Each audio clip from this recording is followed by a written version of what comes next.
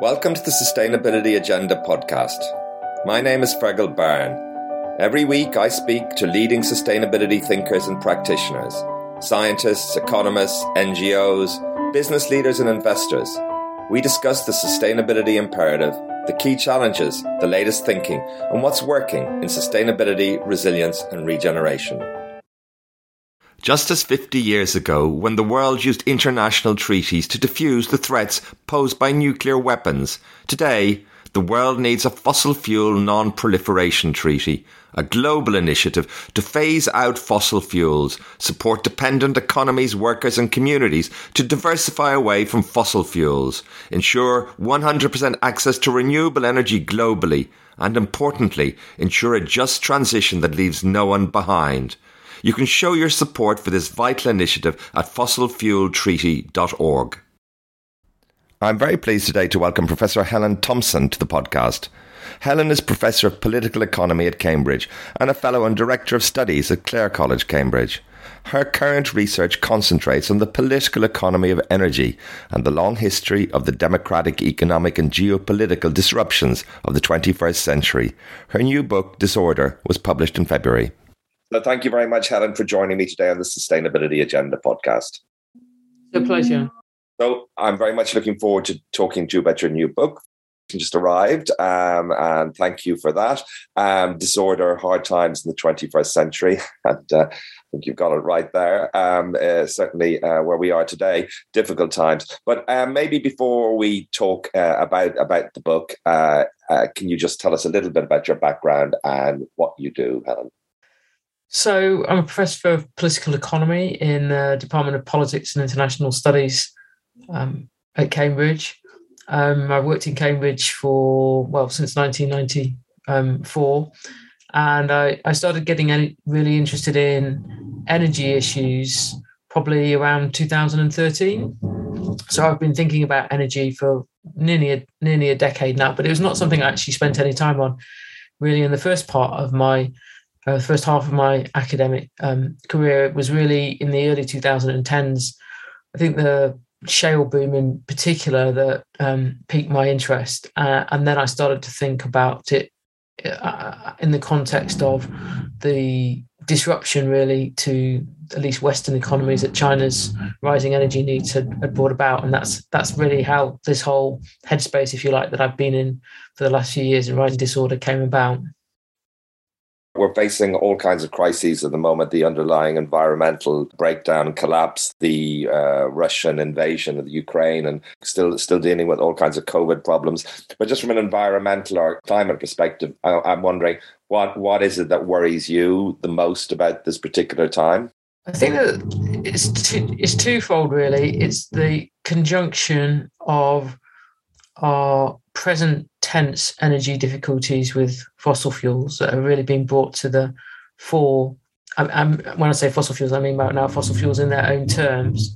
So the supply of energy, fossil fuel energy, in relation to the demand for it and the geopolitics around the supply. And these issues have really been brought to the fore, obviously, by the war in Ukraine.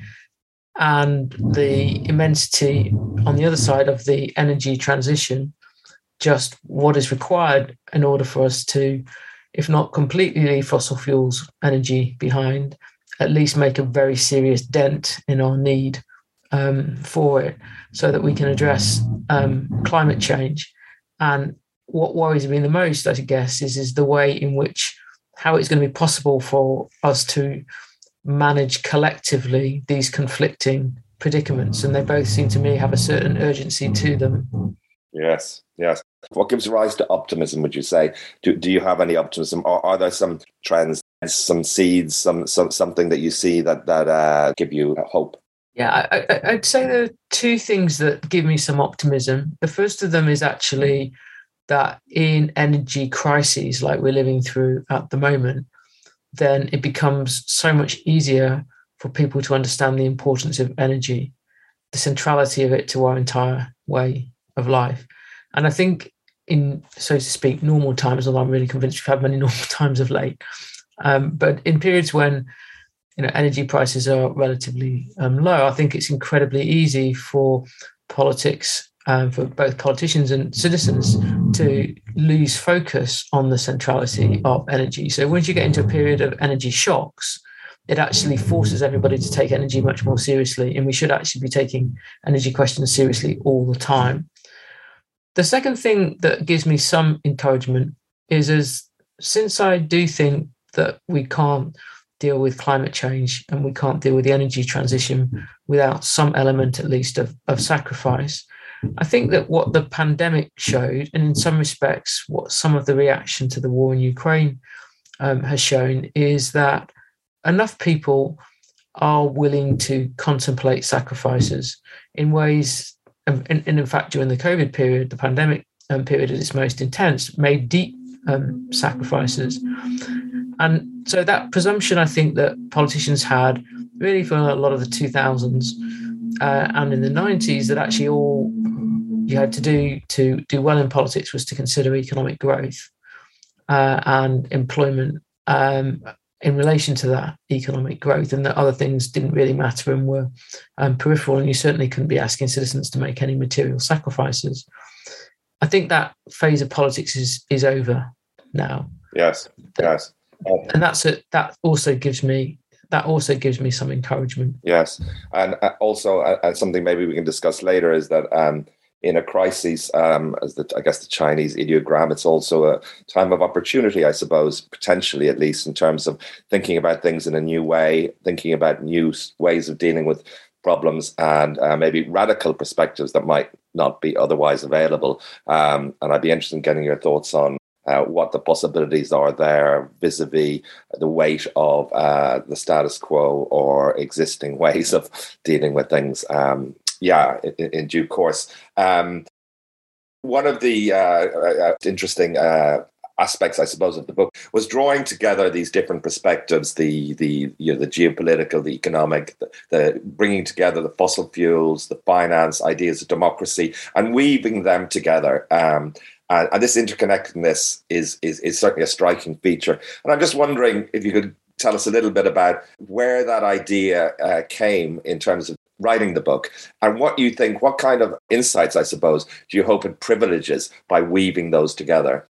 That's an interesting question, Virgil. I think in terms of where the origins of the book in this respect came, I think that they came really from what happened for me in 2016. So during the course of 2016, with my scholar's hat on, I was writing a short book about oil called Oil and the Western Economic Crisis. And I had to write that book quite quickly for various reasons against a quite tight deadline. And I was doing it through the course of the Brexit referendum and then the aftermath of the referendum that summer. And on the one hand, I had my head in a lot of the difficulties that oil caused, not least from monetary policy. And on the other, I was trying to make sense of, as a citizen, of why the United Kingdom's membership of the European Union was unraveling. And I'd come to the conclusion, really, I guess, before I'd started writing the oil book, that the fault line that was most immediately playing out in the early 2010s was the position of the United Kingdom as a member of the single market and a non-member of the euro, and possessing in London the offshore financial centre of the eurozone, and that had certain consequences, including the increase in migration to the United Kingdom and England in particular from southern European countries from late 2012 onwards. And with my oil hat on, I knew that one of the reasons, or a fundamental reason, for that macroeconomic divergence between the United Kingdom and the Eurozone from 2011 were the decisions that were made by the European Central Bank in response to high oil prices in 2011. That unlike the Federal Reserve Board and the Bank of England, the European Central Bank raised interest rates twice in response to $100 plus oil prices that year, and that played a quite significant part in the Eurozone economy going back into recession at the time in which the UK economy was recovering. So I guess I had this sense that something that was going on, Brexit, that looked like it had nothing to do with oil, actually there was some underpinning to the events as they were unfolding in the energy sector. And I think I started there and then started to use that as a lens really for thinking about other things that happened during the course of 2016, obviously, most particularly Donald Trump's election in November of 2016. And then I would say that more generally, that the more that I got interested in oil, and I very much did come at it from the monetary aspects to begin with, because that's what I knew about the most in relation to the work that I'd previously done as a political economy scholar, the more interested I got in geopolitics and the more I taught myself in some sense to think geopolitically. And once you do that, then you start to see connections between quite a lot of things, I think, that you wouldn't otherwise see. And so what started off as kind of like, well, I can see a particular, a very specific interaction here between oil, monetary policy, Eurozone crisis, Britain's membership of the European Union. I widened out from that point. Yeah, very interesting. Because the geopolitical side of things is fascinating and something I've struggled to get to understand. I suppose I spoke to Gerald Butts from the Eurasia Organization company about aspects of this in terms of looking at the energy transition and geopolitical relationships, and I look forward to maybe digging into that a little bit later on. Now, in some of your recent talks and indeed in the book as well, I get a sense that the scale of the challenge of the energy transition is, in your eyes, somewhat underestimated, and that this is important in terms of the narrative and the way we look at things and the kind of solutions we see. And certainly there's such a tsunami of net zero commitments, and everybody's on board for these kind of ideas, it seems. And yet, you talk to someone like Vaclav Smil or someone like that who's looked at various energy transitions, and these are long. They take decades and decades and complex. I'm just wondering what you think in terms of the scale of the energy transition that maybe is somewhat neglected in mainstream or even a general discussion.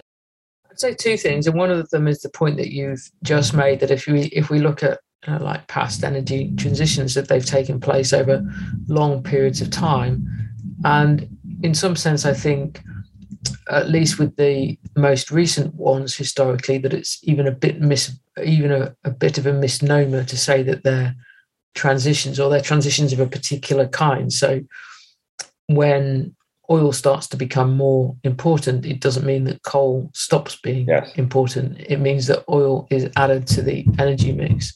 And the world's still using, increasing the amount of coal that it's using. I think there was maybe like 1 year in the middle of the 2010s when that wasn't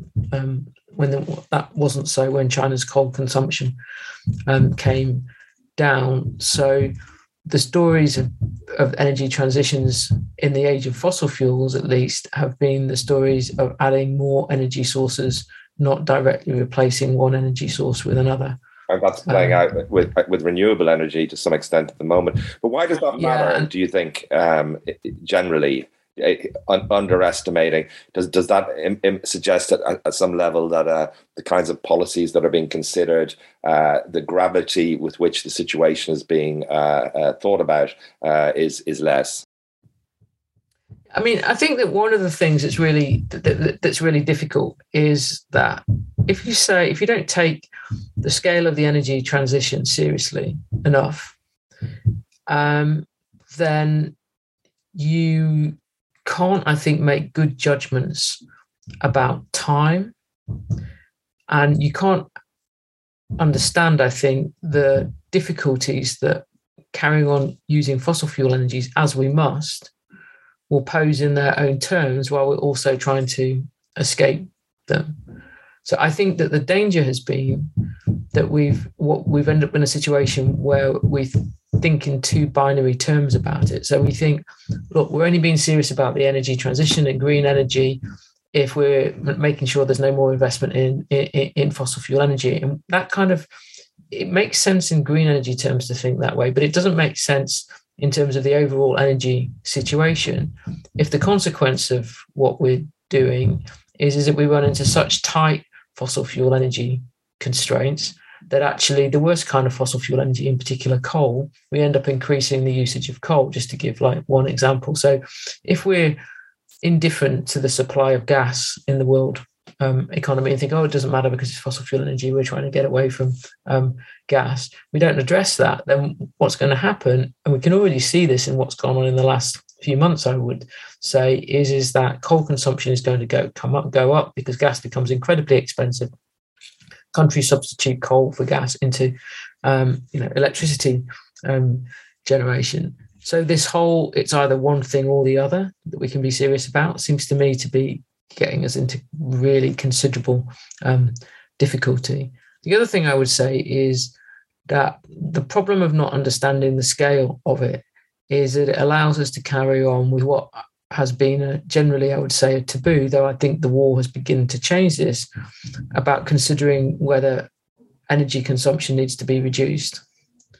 And I think that there's been a deep political aversion in Western democracies for really going back at some parts to the 80s, but maybe a little bit later, to consider the possibility of reduced energy consumption as a way of dealing with our energy predicaments. It's kind of like labelled, okay, that was what Jimmy Carter tried to do, and look how much trouble it got Jimmy Carter into. But if we're being realistic about the energy transition, it's quite difficult, I think, to see how we can carry on assuming that the world economy can carry on using ever more energy.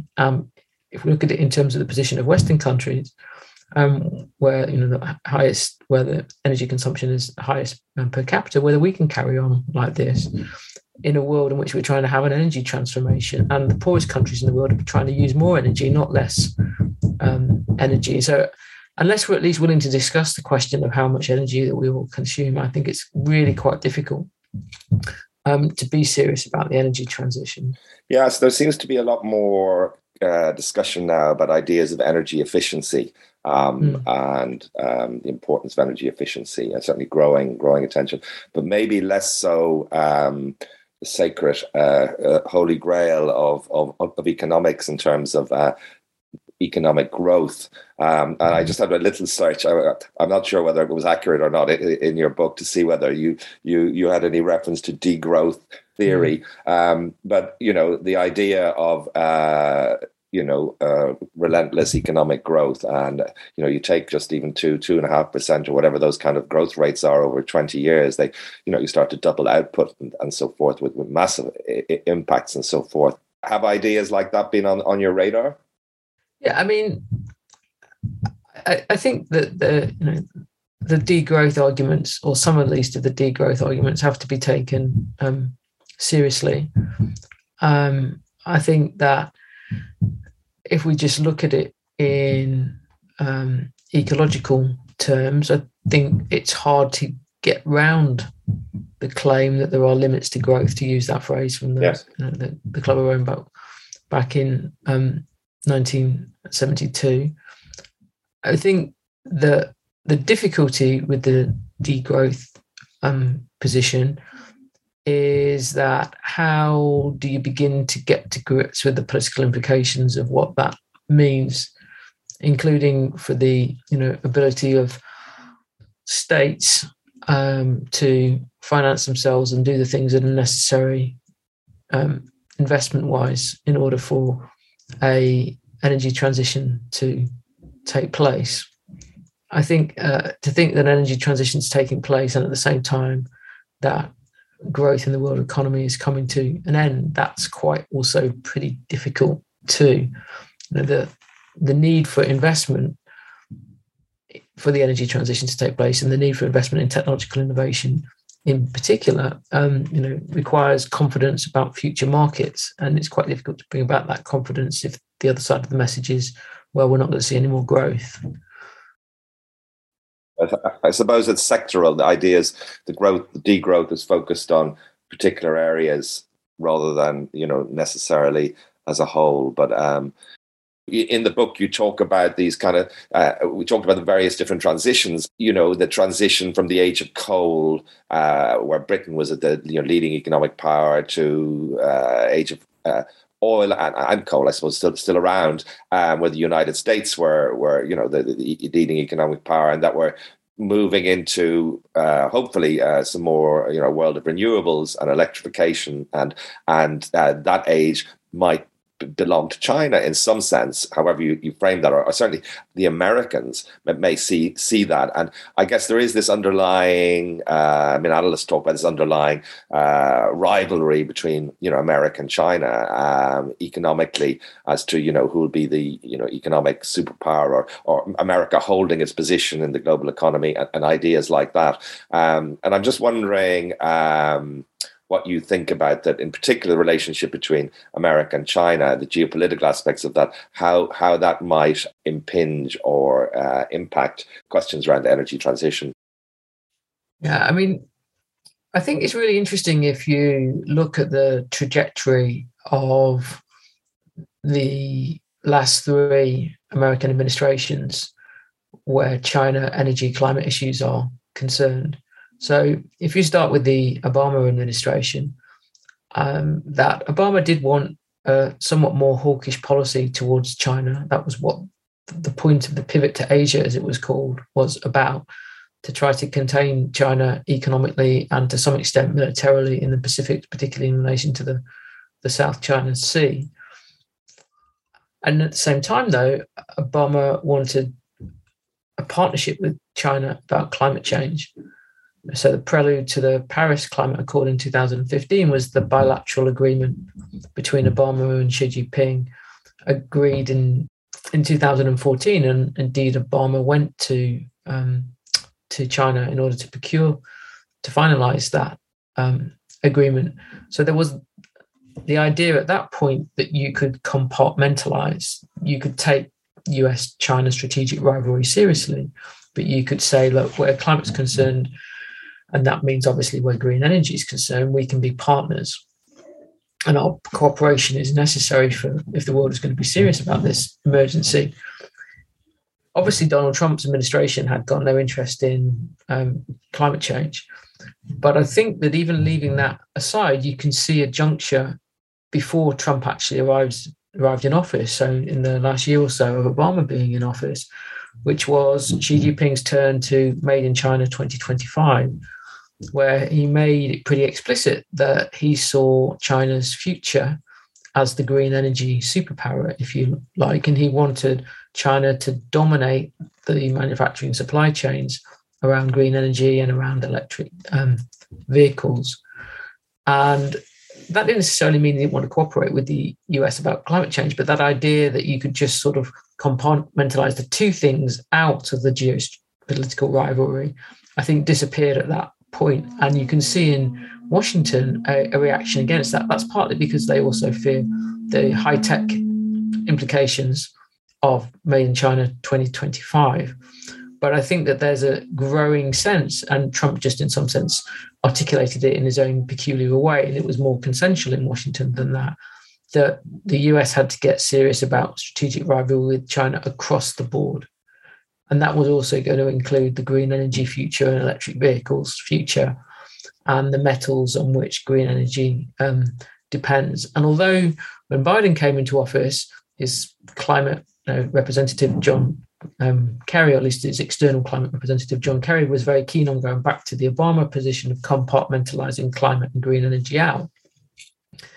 And then saying, well, the rest of, if you like, the State Department can get on with the rest of it to do with rivalry with China. Again, that position just hasn't hold. I don't think it's possible to hold on to that position any longer when it's very clear that the Chinese leadership thinks in strategic terms about green energy and thinks about China's future power in those terms, and hopes that in a green energy dominated world, that China will have much less of a foreign energy dependency problem. Indeed, in some sense, I would say the Chinese leadership hopes that in the green energy dominated world, everybody else will have a China metal dependency issue. So I don't think you can really just disentangle and compartmentalize out climate change and green energy from the overall geopolitical state of affairs between the US and China.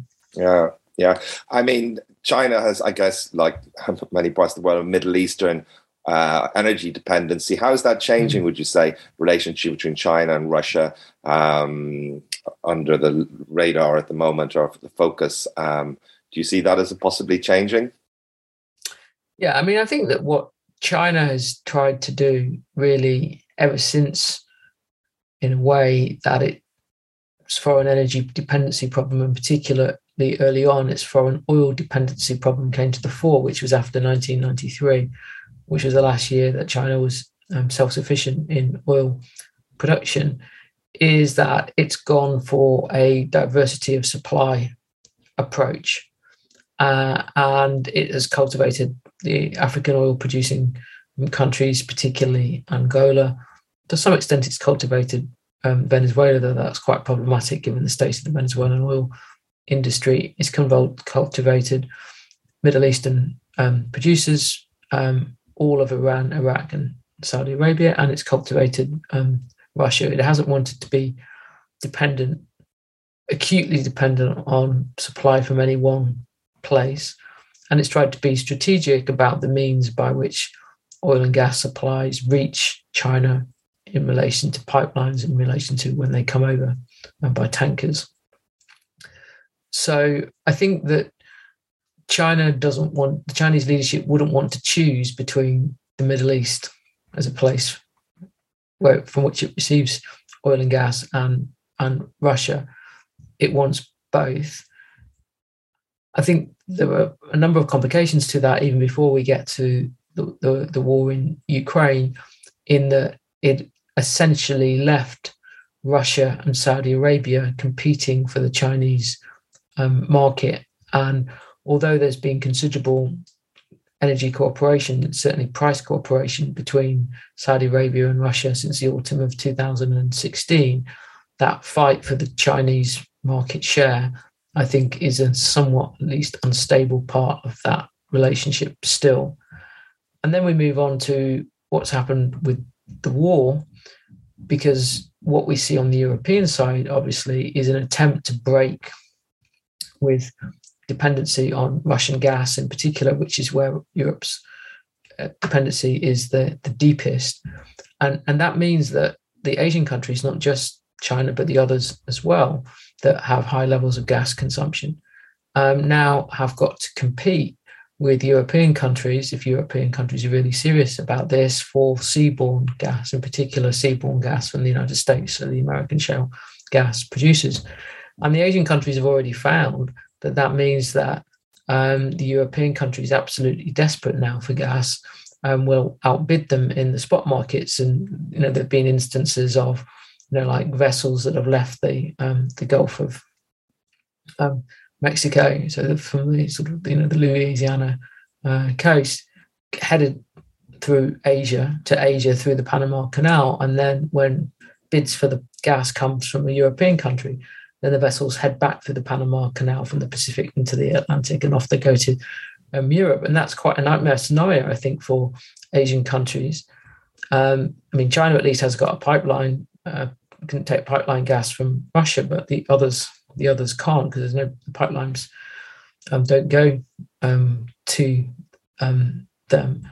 So this question of what the effect of a serious European boycott of Russian energy will have for Asian countries is going to be very, very acute. And it may well lead to Asian countries needing to double down on their own existing energy relationship with Russia. Yeah. And clearly Germany is a key player here, and a very difficult position. And what's happening there must highlight the whole situation in Ukraine as well. Generally, the risks of this kind of energy dependency. How do you see that playing out? I think that Germany is in an incredibly difficult position now. It does, for political reasons at home and abroad, need to try to reduce its gas dependency, in particular on Russia. But that gas relationship is deeply embedded in German industry, not least the chemical companies and the BASF, and that has a lot of implications for other parts of the German economy that are dependent upon those, the German industry that dependent on those chemicals. I think that it's very difficult for this particular German government, in which the Greens participate, as you say, Virgil, to do another U-turn on the nuclear question, because there have been a number of U-turns. When Merkel's government first came in, it undid the SPD Green government's commitment to decommission, and then Merkel changed her mind in 2011 and went back to the decommissioning by this year policy. If it were still a grand coalition of the Christian Democrats and the Social Democrats in power in Berlin, it might be, I think, possible to imagine that there will be another U-turn from Germany. But I think with the Greens' participation in this, that makes it incredibly difficult. I mean, the whole origins of the German Green Party lie in the anti-nuclear movement in West Germany in the 1970s. The anti-nuclear movement, that anti-nuclear movement is the reason why West Germany alone of the large Western democracies has got a significant Green party in that sense. Nuclear and being anti-nuclear power is the Green Party's fundamental raison d'etre. I think that if we turn to the energy transition and that problem of binary thinking, which I think has to some extent hindered the way in which Germany has dealt with this problem, I think what we're going to see is more pressure for supporting oil and gas production, including perhaps what little there is for Germany in the North Sea. I read a story this morning that's suggesting that there might be some encouragement or support for some more North Sea production. I think the really interesting thing, though, in terms of the European Union, will be the way that this question of nuclear power now plays out. Because even if we go back to last autumn, we could see France leading a group of, I think there were 9 other EU governments that wrote to the European Commission asking for nuclear power to be included in the EU's green taxonomy. And Germany, not just Germany, but Germany and Austria were very, very strongly opposed to that. So as the problems of the energy transition as it's presently constructed in the EU, which don't include nuclear power, come to the fore, I think we can expect to see the French in particular putting a lot of pressure on the centre of the European Union, both in terms of the Commission, but also in terms of decision-making within the Council of Ministers, to say, look, we need to revisit this question, and that if we're just very purist about nuclear power, the energy transition is going to get stuck. And I'm not saying that because I think that one should get too wishful about the possibilities of quick transition with nuclear power either. It's not that the difficulties in terms of the expansion of nuclear power from the 70s onwards only came about because of West German opposition, the West German public opposition to nuclear power. It's more complicated than that. But I think we're going to see the issue of nuclear power contested not just within individual countries, but more actually at within the European Union itself. Yeah. Very interesting. I'm wondering about the question of lobbies, fossil fuel lobbies, the status quo, and also the question of subsidies. We always see these eye-popping figures for the kinds of subsidies for fossil fuel industry. But it's more complex than that, I guess. And we've seen, certainly with the Gilets jaunes in France, although it's become something else, but the impact of prices, I see in America to some extent too. But governments need to be quite cautious. I guess there are significant political implications if they get it wrong in terms of who bears the cost of the transition or any energy increases in energy. It's certainly an issue in France, even though it's imported. It's coming from abroad, and in the UK as well. You can already see the lobbying and people talking about greenflation and ideas like that.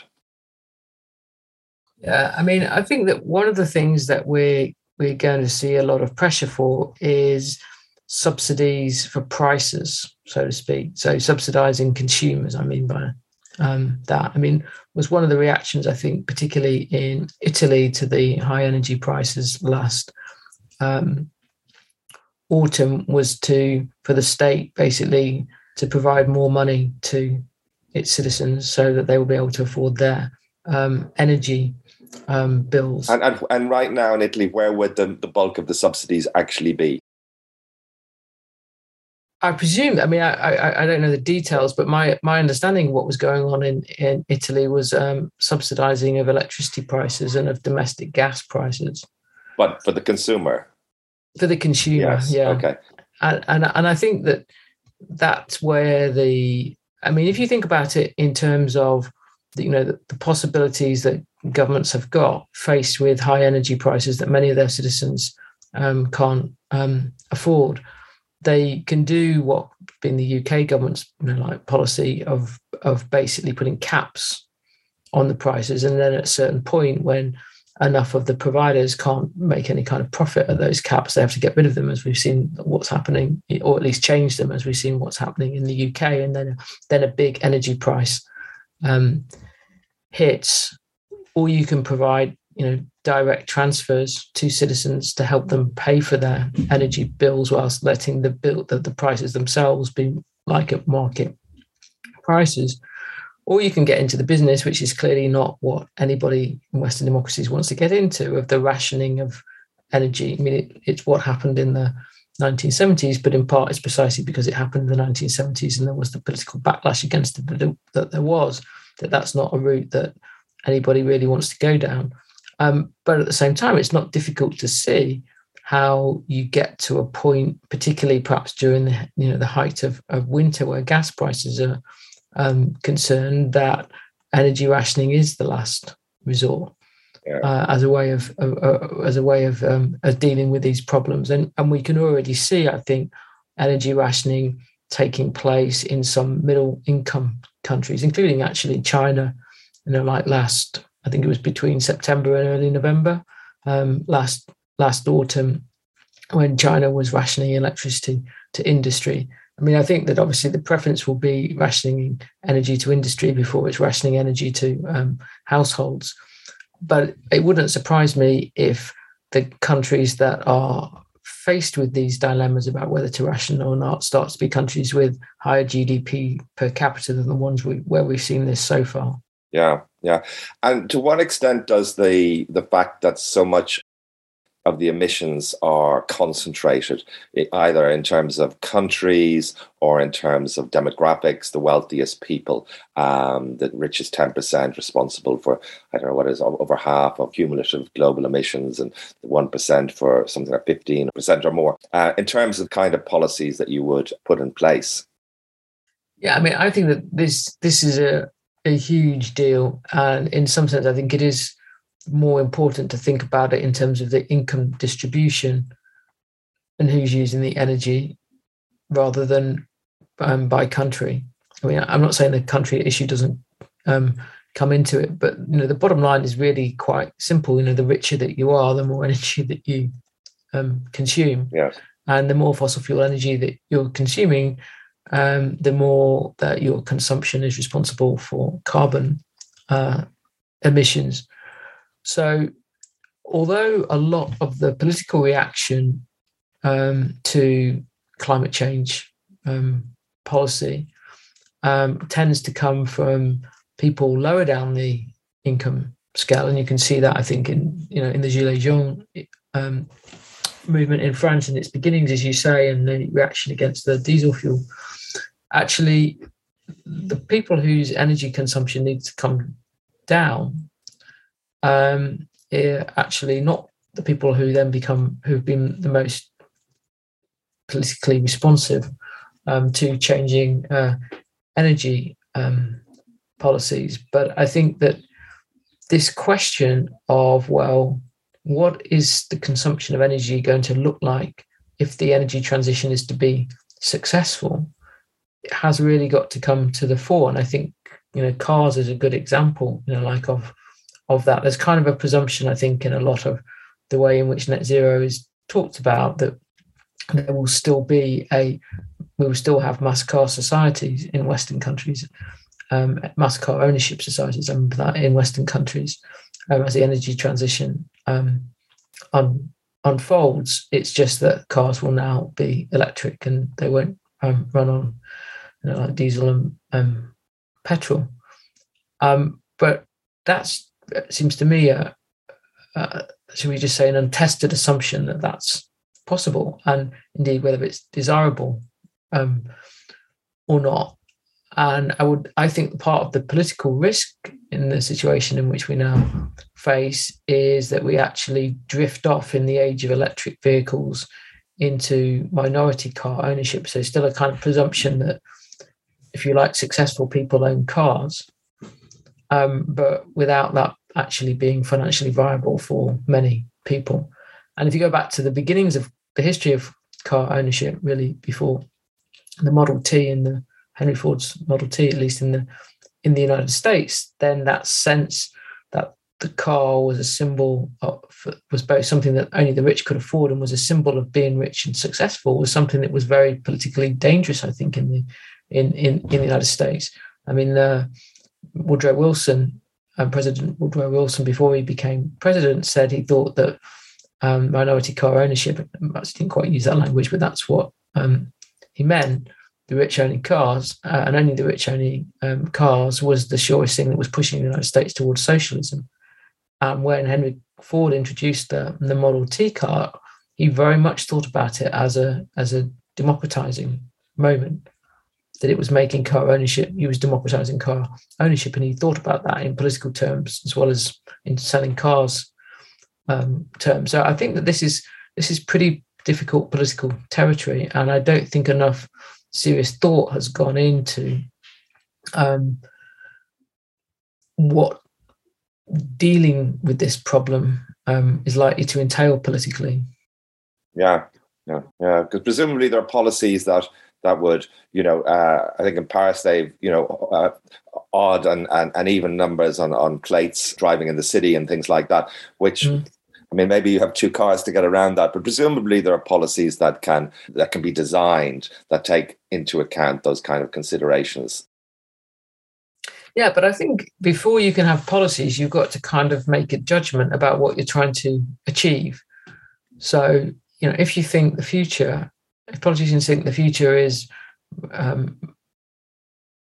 everybody, or many people at least, owning electric cars, then policy would develop in one direction. But if you're not confident that that can be brought about, so you're not confident that actually there can, if you like, be the democratization of electric vehicles, in which there was the democratization of cars, then you would think that actually the most important thing was to concentrate on, mass public transit. Yes, yeah. Rather than trying to achieve that. And that seems to me to be a pretty consequential thing, which of those directions that you decide to go in. And there's no point trying to design sort of policies at the micro level before you've got a clear sense of which of them that you're trying to achieve and which of them that you have good reasons that you think that you might be able to achieve. Out of crisis can come opportunities as well. I mean, I guess the danger of this moment, at least, is that this becomes an excuse to continue the reliance on fossil fuels. We've seen coal miners' share price has been picking up.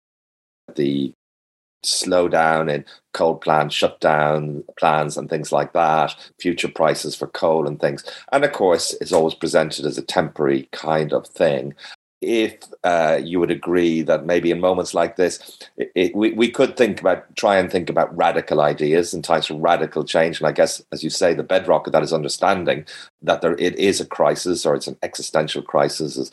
And then to think about what kind of policies might one be willing to consider in the current moment. And I read that Germany's looking at potentially nationalizing the country's gas distribution network. Robert Poland in the US has talked about nationalization of the oil companies. I'm wondering, have you any ideas like that, or what you think about that general direction?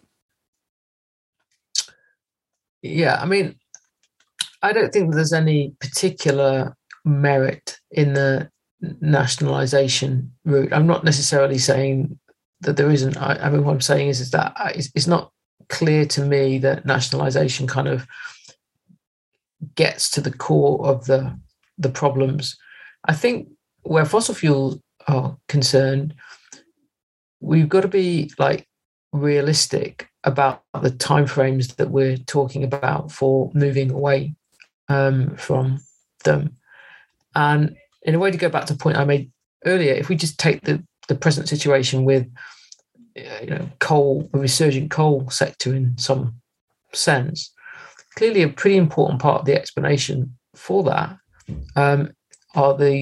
is the situation with gas at the moment, and that is what's driving increased interest in coal and increased coal consumption in some countries, because gas has simply become too expensive for some countries to use in electricity. These programs these projects take quite a while as well. They can't just be turned on and turned off again. Yeah. And I mean, and of course, if the past is any guide, these policies will be extended. There does seem to be, pain tomorrow rather than pain today. If we can avoid this, there are forces in play that make that more likely. I mean, if you want to say, what policies could reduce at the moment the supply pressures on fossil fuel energy, the only instant answer to that, the only immediate answer to that, it would be reduced consumption. And then that has all kinds of the knock-on consequences that we know in terms of for economies and in terms of economic growth and the prospects for more rapid recovery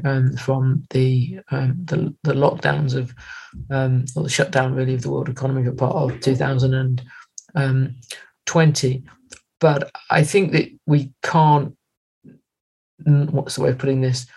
Is we've got to be realistic about what can be done in the short term in relation to the different fossil fuel energies. And if we want to say that the priority is getting rid of coal as quickly as possible, then that might mean that we need to tolerate more investment in gas. And I think, and I'm not saying that argument is necessarily decisive, but I'm just saying that I think that they are the kind of decisions that have to be made, because our present tense dependency on fossil fuel energy is such that all that we can do in one sense is shuffle the production and consumption from one place to the other. Yeah, I mean, it's interesting, but presumably if the cost of capital for fossil fuel companies is increasing and the cost of capital for renewable energy is decreasing, and these are substantial and, ongoing changes, those kind of things, which are also, that can happen through the market, I guess, but they can also happen through the ways in which central banks, will take assets and do repos and all that kind of thing from various companies. Yeah, I mean, there's no doubt about it that at least until the last few months or so, perhaps, that there was a significant movement in the allocation of capital, away from fossil fuel energy and in the direction of green energy, and in particular, investment in the oil and gas sectors really fell quite, significantly from 2015 onwards, and that wasn't and that change happened prior to the move towards ESG investing. It was in the first instance driven by the slump in oil and gas prices from late 2014, and there's also no doubt whatsoever that there needs to be significantly more investment in green energy sectors. I still think it comes back to the question, though, like, what do we do about the present tense where fossil fuel energy is concerned, and how long do we think the present moment, and I mean by that, where fossil fuel energy is still going to represent more than 80% of world energy consumption, is going to last, and how do we think that maps out in relation to the present tense difficulties around the supply of oil and gas in particular.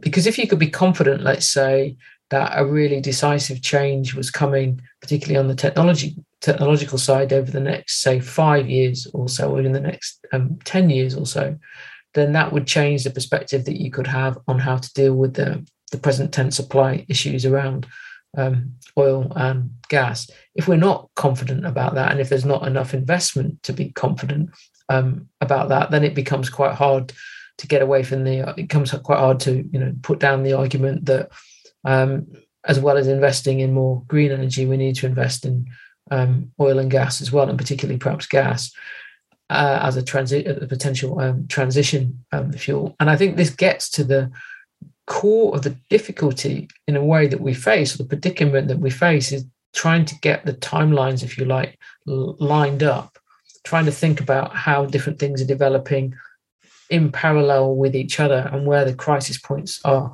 going to be, and where we might be confident that a technological breakthrough, say on like storage for wind and solar, comes. These are the things that are exceptionally difficult to do. But I think that there's no alternative but to try to think about everything, if you like, at the same time. Well, yeah, it's interesting you say that because the idea of industrial policy hasn't been a very popular one in the West for a long time, maybe in some places, but certainly in the Americanized version, and within the EU as well, in terms of different sectors. The batteries, for example, or something like that's not so easy. But China has been very successful in doing this, in focusing on particular areas, putting a lot of money into it, all kinds of companies growing and so forth. And, it does seem to be the case that, other countries, even America, are looking at policies like this and saying, well, it can be done. Is there a question around, market-led approaches versus more state-oriented approaches? I think Mariana Musakata talks a little bit about this as well, in terms of the mission economy. Governments can put together pretty tantalizing tax policies, for one, and focus in this way. I mean, storage, as you say, crucially important. What do you think in terms of a question of a more interventionist government in that way, and industrial policy and so forth? I don't know, in the UK and Europe, and what's your feeling of the direction? Yeah, well, I think there's actually already been a quite significant shift here in reaction actually to what China did. I think that Made in China 2025 served as quite a wake-up call across Western countries, including the United States. And I think instead of it being, the working assumption that industrial policies didn't work and they belonged to a failed age, so to speak, going back to the 60s and 70s or whatever, the working assumption became we have to have an industrial strategy because China's got one, and we're going to get left behind economically and in high tech and in green energy if we don't. So I would say if you look at what was going on, like prior to the pandemic in European countries, and really from Biden coming into office in January 2021 in the United States, that shift towards an assumption that state intervention is necessary and that industrial policies are necessary, that absolutely had taken hold. And I think it had taken hold in a way that made green energy and the transition to green energy central to the concept of what an industrial strategy was for. I think that the difficulty that governments face now is not that those arguments have gone away. Quite the contrary. The need for state intervention to deal with the energy transition, I think, is just as clear as it was then. The thing that's come back to the fore is the present tense problems around fossil fuel energy, and the ways in which they can both be a serious geopolitical hindrance, like Europe's Russian energy dependency, and that they can be a a really severe economic problem when prices rise as high as they've done. First, the shock in the gas markets in last autumn, and now really across the energy board since the war began. So I think the working assumption now is that it's industrial policy plus energy strategy more generally. And interestingly, I would say that's exactly where China has been for some time now. I don't think the Chinese leadership has ever really gone for this binary thinking of thinking it's like one thing or the other. I think that they've constantly been trying to work all the fronts at the same time. Very interesting. Inflation, just finally, does that change things? I think it makes things more like politically. It makes things more politically difficult. It makes monetary policy more difficult because the central banks simultaneously don't want to look like they're not responding to obvious inflation, but raising interest rates isn't going to do anything to deal with energy inflation other than by simply like depressing demand and pushing economies into recession. I think that one thing that the war has made clear in a way which I think was unfortunately not clear in the autumn is that it's not the green energy transition itself that's driving energy inflation. I think that was always unfair when that argument was being made in the autumn, that the reason why energy inflation is here because of the relationship between supply and demand, where oil and gas in particular are concerned. And I think that the present energy inflation just becomes one more then of those things that governments have got to treat as important in the context of a whole range of other things. And there will have to be, I think, some acceptance of energy inflation, because the idea that central banks can take a sort of a hammer, if you like, via monetary policy to economies to bring it down, I think is untenable. Yeah, very interesting. Very interesting. Thank you so much. What's next for you now? The book's published. I guess you're doing some interviews and talking about that. Have you any other projects on the go, Helen? Yeah, I'm doing an academic project on German energy dependency on Russia, and I've got a few sort of a bit more than half-baked, but not completely thought-out ideas about another book. Fascinating. Wonderful. Well, I wish you the very best of success with all of that, and thank you so much for your time. Thank you very much. Great interview. I really enjoyed that. It's been a pleasure, Fergal. It really has. Green finance is increasingly presented as a crucial way to address climate change and biodiversity loss. Yet more often than not, financial alchemy is used to obfuscate and repackage dirty activities, which are then rebranded as green, thus maintaining the status quo. The Green Finance Observatory is an independent NGO whose mission is to analyse and decrypt these new financial markets based on pollution and nature's destruction. If you feel it is important to identify and debunk false green finance claims, fight climate change profiteering and other carbon finance mercenaries, please go to greenfinanceobservatory.org, where you can support its work. Thank you for listening to the Sustainability Agenda podcast. I hope you found it interesting. It would be great if you could leave a review and share the podcast on social media. You can sign up at iTunes to make sure you don't miss any future episodes.